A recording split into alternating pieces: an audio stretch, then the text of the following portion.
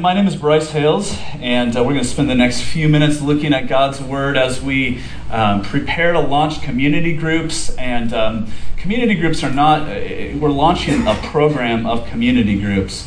But I really believe that we're entering into a new chapter as a church. I think it's been about 18 months since we launched as a church. And in many ways, that first chapter has been about worship and gathering together to worship as a church.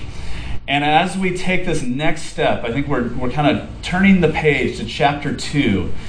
And I believe this next chapter that God's calling us into in this next season is about community and learning how to care for one another and to really be the family of God. And so we are going to be launching community groups, and we're going to spend the next, chunk of time on Sunday mornings now through Advent looking at the book of Ephesians. So if you have a Bible with you, would you turn with me to the book of Ephesians? And if you didn't bring a Bible, there is one blue Bible on the ground near you, and you can find Ephesians 1 on page 976. And I would invite you to join me and stand as we read Ephesians 1. We'll read the first 14 verses together.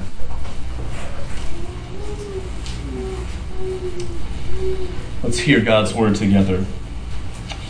Paul, an apostle of Christ Jesus, by the will of God, to the saints who are in Ephesus and are faithful in Christ Jesus, grace to you and peace from God our Father and the Lord Jesus Christ. Blessed be the God and Father of our Lord Jesus Christ, who has blessed us in Christ with every spiritual blessing in the heavenly places, even as he chose us in him before the foundation of the world, that we should be holy and blameless before him. In love he predestined us for adoption through Jesus Christ, according to the purpose of his will, to the praise of his glorious grace, with which he has blessed us in the Beloved.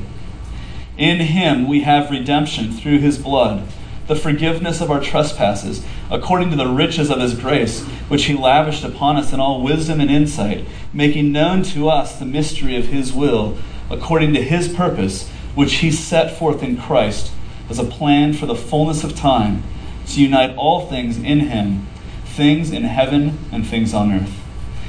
In him we have obtained an inheritance, having been predestined according to the purpose of him who works all things according to the counsel of his will, so that we who were the first to hope in Christ might also be to the praise of his glory. In him you also, when you heard the word of truth, the gospel of your salvation, and believed in him, were sealed with the promised Holy Spirit, who is the guarantee of our inheritance until we acquire possession of it, to the praise of his glory. This is God's word. Would you pray with me? God, as we turn our attention to your word this morning, would you help us to see in Paul's words, Paul is excited about something. And in this flurry of excitement, he spits out this passage, which is just one sentence in Greek. And God, as we hear it read this morning, it may just sound like religious words to us. But by your Spirit, would you help us to see a little bit of what Paul is so excited about? Would you help us to see all that you are doing in Jesus? We pray this in Jesus' name. Amen. You may be seated, please.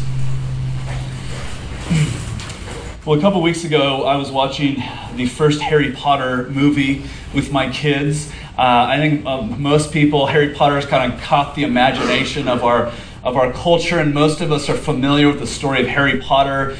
He's this kid who is being raised by his aunt and uncle, the Dursleys, and they are horrible, horrible people, right? And they spoil their son Dudley while making Harry Potter live in the closet under the stairs. And then everything changes for Harry one day when he receives an invitation to attend Hogwarts School of Witchcraft and Wizardry.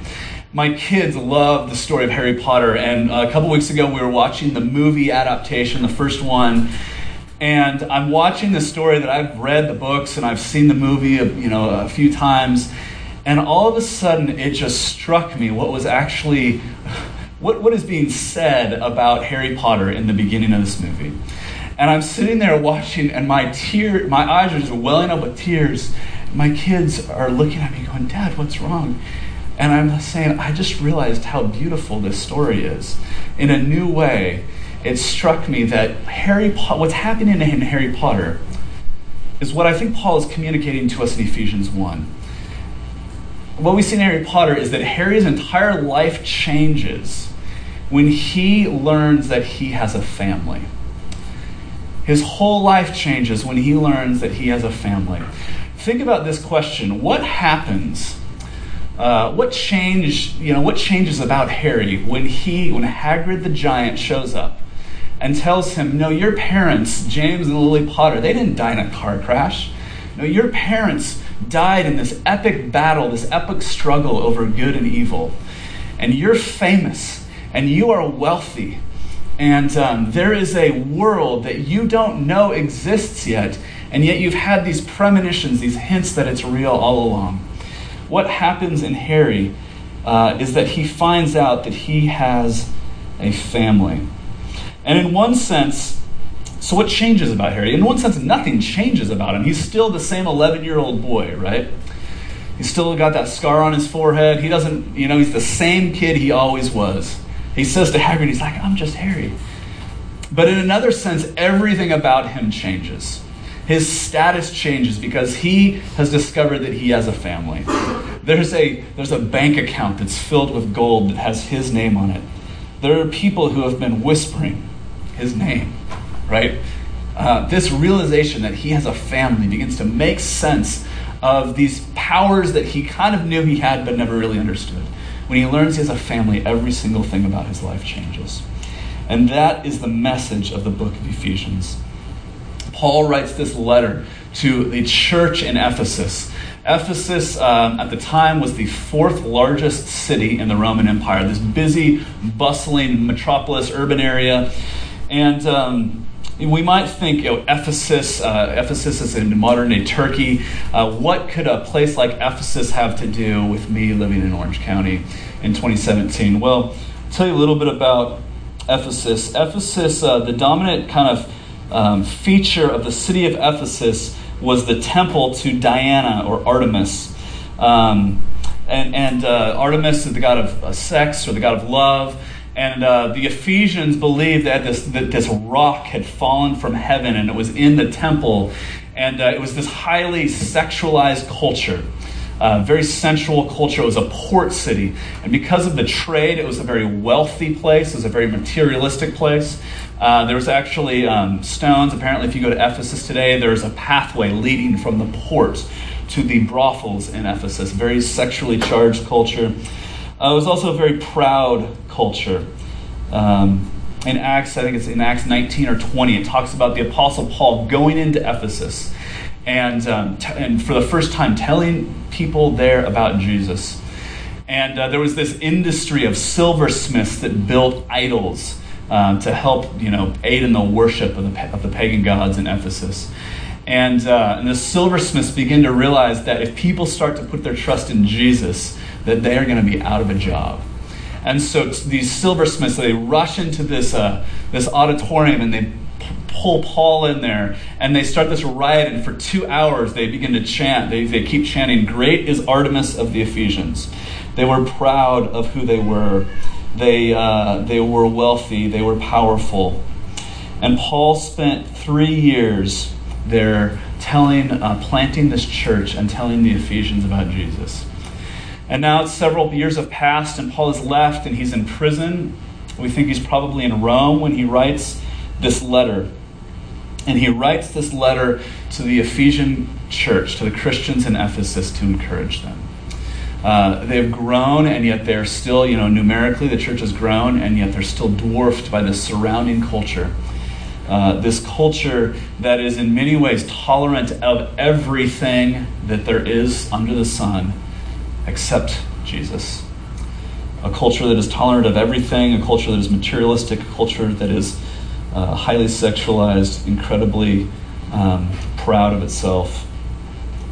What would Paul say to them? And what might Paul say to us in a different time, but I think a very similar place? Well, Paul writes to the church, and he wants to tell them. He says it's a mystery. He says it's a secret. And yet in Ephesians 2 or 3, right in the middle of the book, he makes it clear. The central theme, I think, of the book of Ephesians is this. He says, you were once strangers and aliens, but you have become now citizens, and God has made you his own household. Do you see what he's saying? He said, you were once strangers, you were aliens, you knew nothing about God, and now he has made you his family.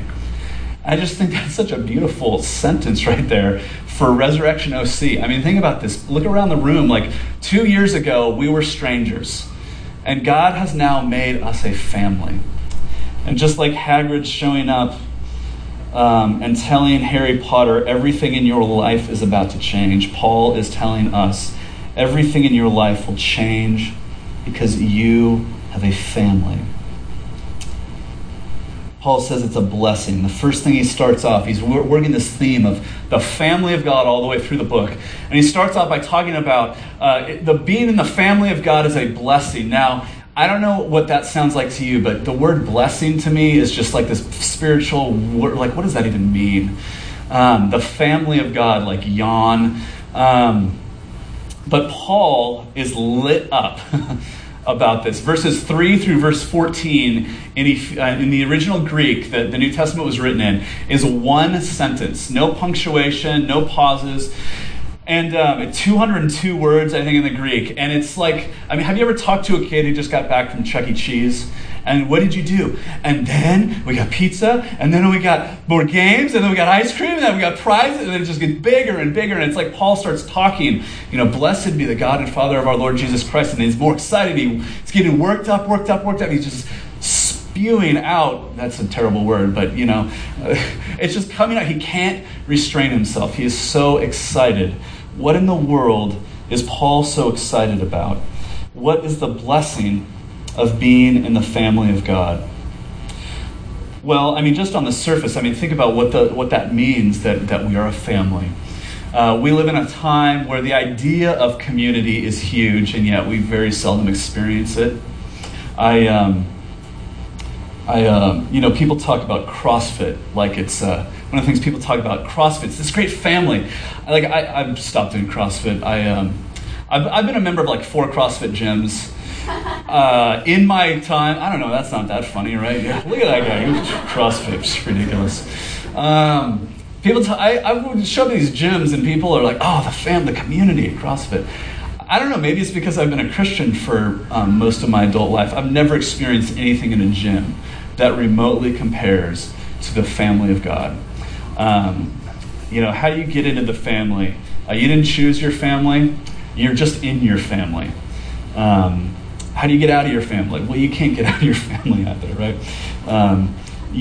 We are stuck together. We are in this together whether we like it or not. God has given us to each other. What is the blessing of the family? Well, if you catch a glimpse of what Paul is saying about the family of God in this passage, I think you'll start to get excited about it too. And Paul is talking about, he says it's a blessing, and in this kind of verbal vomit almost, in his excitement, he says 5 things about the blessing. Yeah, 5, okay? So strap in, we're going to move at breakneck speed to look at the 5 things Paul wants you to know about this blessing of being in the family of God. And the first is this. He says, you are chosen. In verses 3 and 4, he says, blessed be the God and Father of our Lord Jesus Christ, who has blessed us in Christ with every spiritual blessing in the heavenly places. Listen to this. He says, even as he chose us in him before the foundation of the world. And then in verse 5, he even goes so far to say this. He says, in love, God predestined us for adoption through Jesus Christ. Paul is saying this. He's saying you are utterly secure because God has chosen you. How did you get into your human family? I mean, did you interview all the potential candidates? interview every potential family, all to sit them down, choose the best parent. No, of course not. You're in your family because you just one day were born, and then that's your family, right? Or maybe you were adopted into your family. Somebody chose you. You didn't get into your human family because of your choice or your behavior. And so it is with the family of God. Paul is saying God knew you.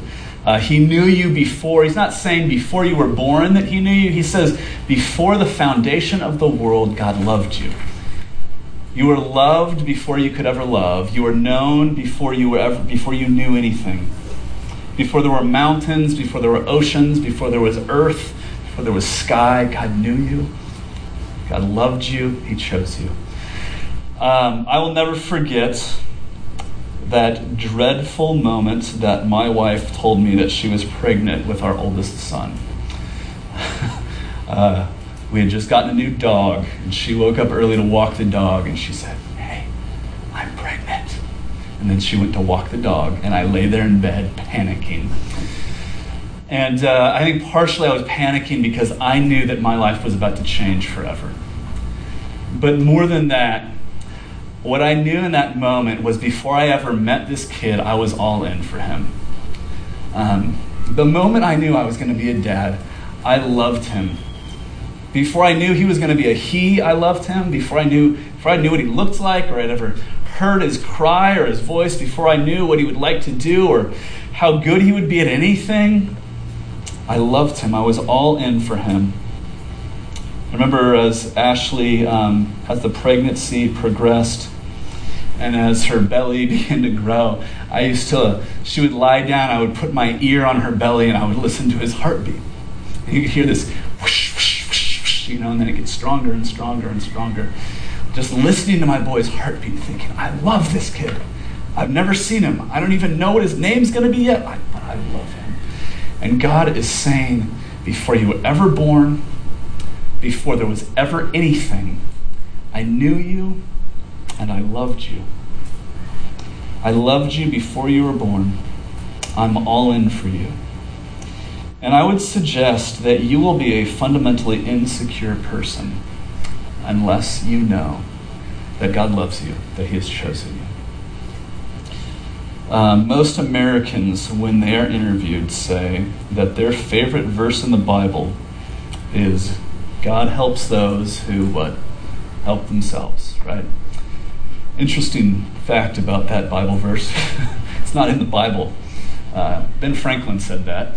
Ben Franklin was fanatically not a Christian. We think that God wants us to be nice and that God wants us to do our best. And we hope, I guess, we have this vague, I'm a good person, so surely I've been nice, but yeah, God will accept me, right? Right? Are you being nice enough? What if you're nice to the wrong, are there people you shouldn't be nice to? What if you're nice to them, right? Or, God wants me to do my best. Can you honestly say, yeah, I do my best? Really? I'm not even doing my best at the moment, right? The Bible says that you get into God's family because of God's grace alone. Because God has chosen you. You didn't live up to it. You didn't choose it. You haven't been good enough or nice enough or tried hard enough. You're in the family of God because he chose you. And if you are not secure in that relationship, you will not be secure in any other relationship. God loves you with a never-ending, never giving up, always and forever love. Why? Just because he does. Just because he loves you. That's who he is. He chose you. Okay, secondly, Paul says you've been adopted. In verse 5, he says, in love, he predestined us for adoption to himself as sons through Jesus Christ. He has adopted you as a son. Now, some of you might hear that and be like, well, that stinks because I'm not a man. But what Paul is saying here is actually very radical. In the Roman Empire, there was very clear expectation or understanding of what adoption was. And adoption was not typically a child, an infant that was adopted. Adoption was something that would typically happen to a man later in life. In the Roman Empire, property could not transfer to a daughter. And so if there was a upper class man, a wealthy man, a man of status, and he didn't have a male heir, as he's getting along later in life, he might adopt a middle-aged man, maybe a servant of his who he really cared for. And when that happened, that servant would then inherit everything that belonged, to the father. The wealth, the status, the possessions, the influence would all transfer to the adopted son. Property couldn't be transferred to a daughter. Just to be clear, that's not what the Bible is saying. That was the tradition in the Roman Empire. And so the Bible is actually turning things upside down, being very inclusive and very groundbreaking at the time by saying to both male and female followers of Christ that you are a son, that you have been adopted as a son of God. Paul is saying here and elsewhere that God is placing his love on both male and female followers of Christ in a way that is far more radically inclusive than the Roman Empire had ever known. So Paul says, in love, he predestined us for adoption as sons through Jesus Christ. So what does that mean? Well, it means that God treats you exactly the way that he treats his own son. Because you have been adopted by God, he looks at you just the same way he looks at Jesus. I heard a story about a new mom. And the baby had just been born, and she and her husband were there in the hospital. And they both have blonde hair, and the little baby's got dark hair. And her mom, the grandmother, comes to visit in the hospital, and they're fawning over the new baby. And they're looking at him, he's so cute. And the new mom looks at grandma, her mom, and says, "Mom, where did he get this dark hair from?" And her mom says, "Well, from your father, of course." The new mom says, "Mom, I'm adopted." And her mother responded by saying the most beautiful thing. She said, "I always forget. I always forget that you're adopted. I treat you just like you're my own son, my own daughter." God has adopted you into his family, and he treats you as his own child, just like Jesus. If you've been adopted, then you are his. Okay, chosen and adopted. Thirdly, Paul says you have been redeemed. In verse 7, in him we have redemption through his blood, the forgiveness of our trespasses. Redemption. What does it mean to redeem something? It means to buy it back. Think about this. Think about maybe you're struggling for cash, and so you go down to a pawn shop and you leave your wedding ring there. You take something that is precious off your hand and you leave it with the pawnbroker. That person gives you some money and it's there, and you know that you've got maybe, 2 weeks where you can do something with that money, hopefully make more money, go back, and you can redeem your wedding band. You can buy it back. That's what redemption means. The question that Paul is answering here is this: how can you really know that God loves you? How can you really know that God loves you? Well, you know that God loves you because he's paid so much for you. How do you know that he won't change his mind on you? How do you know that he won't get tired of you? He won't decide, I know I said these things, but I changed my mind. Well, look at the price that he's paid for you. He's far too invested in you to turn his back on you now. In Christ, we have redemption through his blood. The Bible says this, New Testament says this over and over. When we were lost in our sin, when everything had gone wrong, when we had screwed up in our ignorance, when we weren't looking for God at all, Jesus died for us. On the cross, Jesus hangs and exchanges places with us. He takes our sin, our brokenness, our shame upon himself. And he gives us instead his perfect record of righteousness, his perfect life. With his own blood, he bought us back from sin and from death. God will never turn his back on you. He's in it too deep. He's not going to change his mind. He's spent too much to let you go. You've been redeemed, but fourthly, Paul says you have an inheritance. Verse 11, in him we have obtained an inheritance. Because you're in the family of God, what happens to children when they receive an inheritance, right? You receive an inheritance from God. So what does that inheritance look like? Well, in verses 13 and 14, what Paul says is that the Holy Spirit is the guarantee of our inheritance until we acquire possession of it. So what is he saying? He's saying that there is something that is an inheritance that God has promised to you that you don't yet have full possession of, and yet he's given Holy Spirit to as the guarantee, as the promise that he will fulfill this inheritance. Imagine this. Imagine that you have a wealthy grandparent. You have a wealthy grandparent who has named you as the heir to their estate. And you know that whatever your current financial status is, when your grandparent passes away, you will be utterly changed. You will be utterly free from debt. Your entire life will change. And what you have now to show for it is a copy of the will. You have a copy of the will that guarantees that you are the rightful heir. The promise of the gospel is this, that if you are in Christ, you will never get to the end of your life and look back with regret.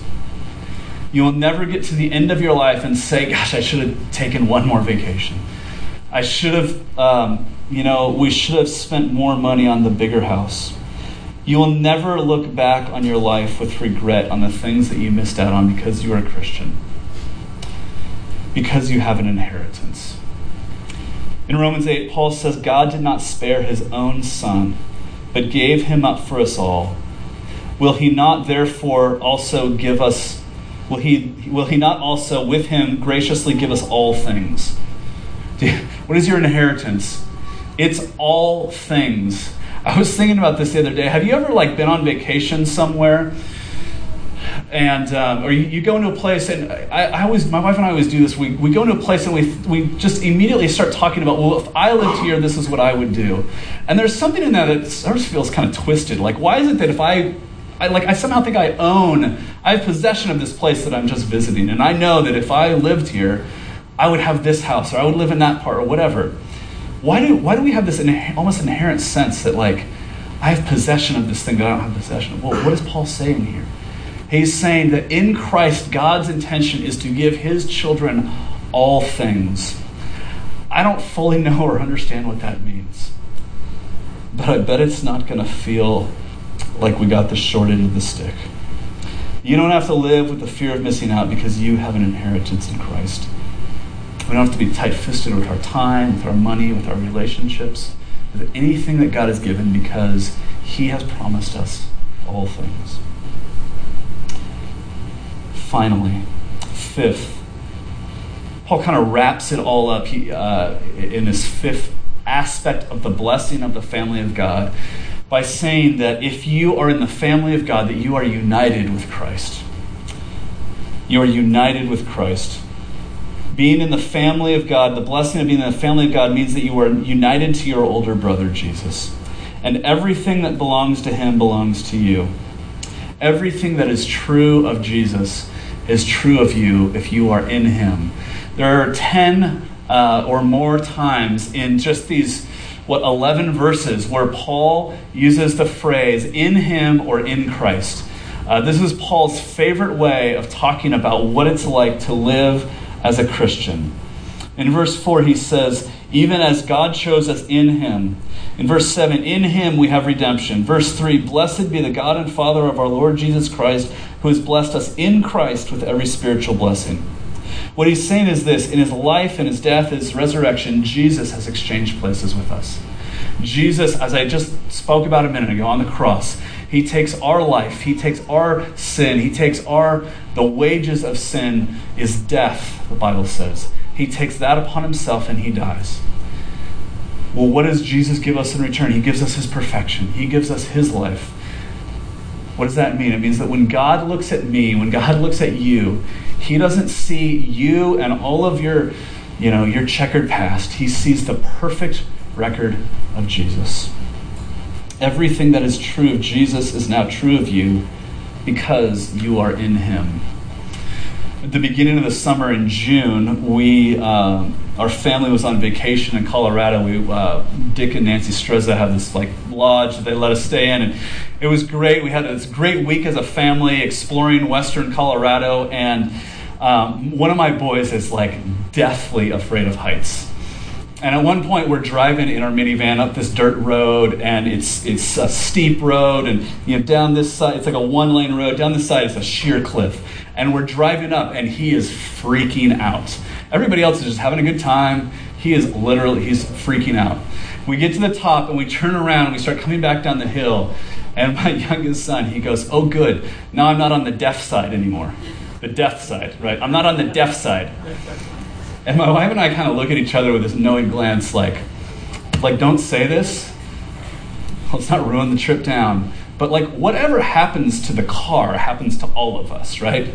If you're in the car, it doesn't really matter which side of the car you're on. If you're on the deaf side, you're gonna die. But if you're on the life side of the car and the car goes over, you're gonna die, right? I'm not on the deaf side anymore. Well, Paul is telling us the good news is this, is that if you are in Christ, you are no longer on the death side. If you are in him, then you are on the life side because Jesus has taken the death and given you the life. Whatever happens to Jesus happens to you, and Jesus has been raised from death to life. And if you are in him, then you are no longer on the death side. So let me ask you, are you living like you have a family? Everything changed for Harry Potter when he discovered who he was. Now let me be clear what I mean by that, because we live in this culture where we think, I just need to discover who I am. Harry Potter did not discover who he was by looking inside and discovering that deep down, I'm a good person, actually. Everything changed when he realized who he was because he had a family. What about you? Are you living like you have the blessing of being a part of the family of God? I know that I don't often live like that's what's true of me.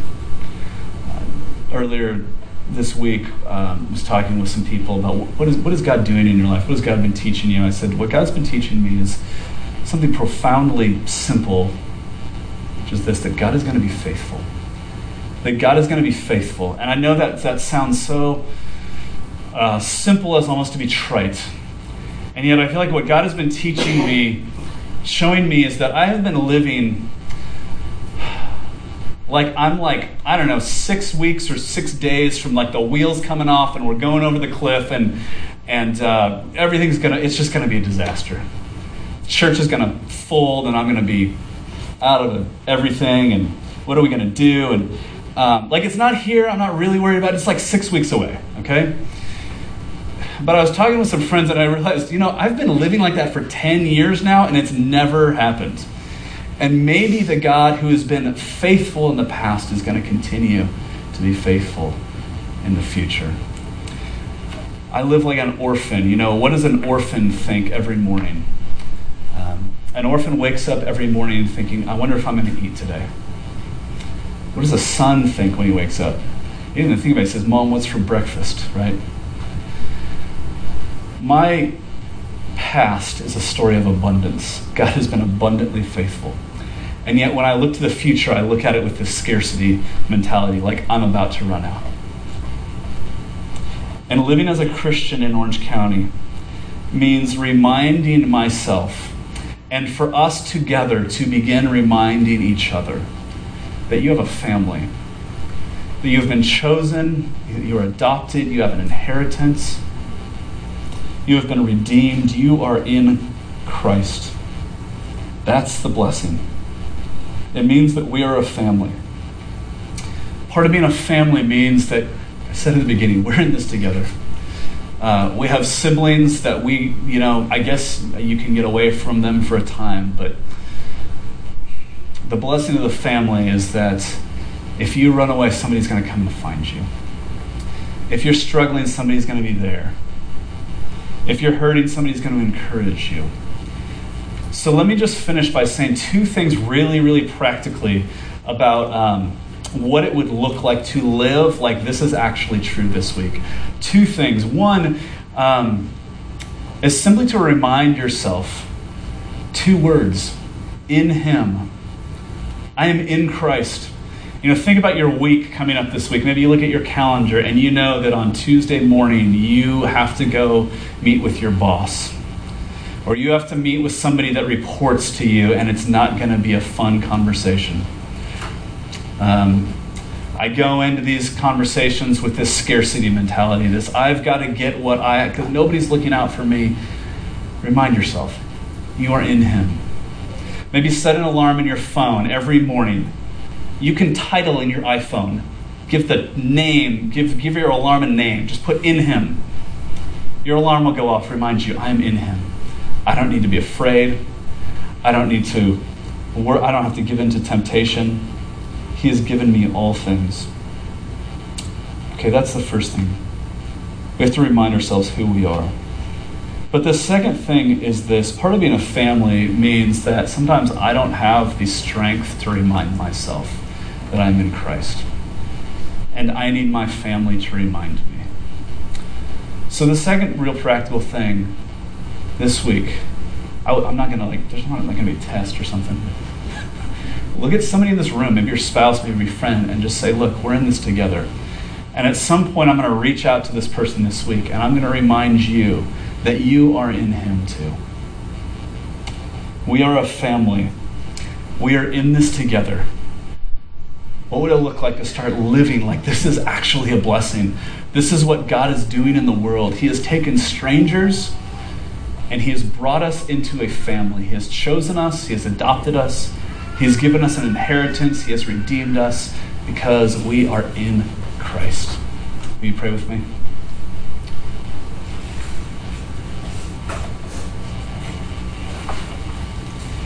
God, would you help the truth of this passage to sink down into our hearts, into our bones, into our souls. Help us to know with the excitement that Paul has here,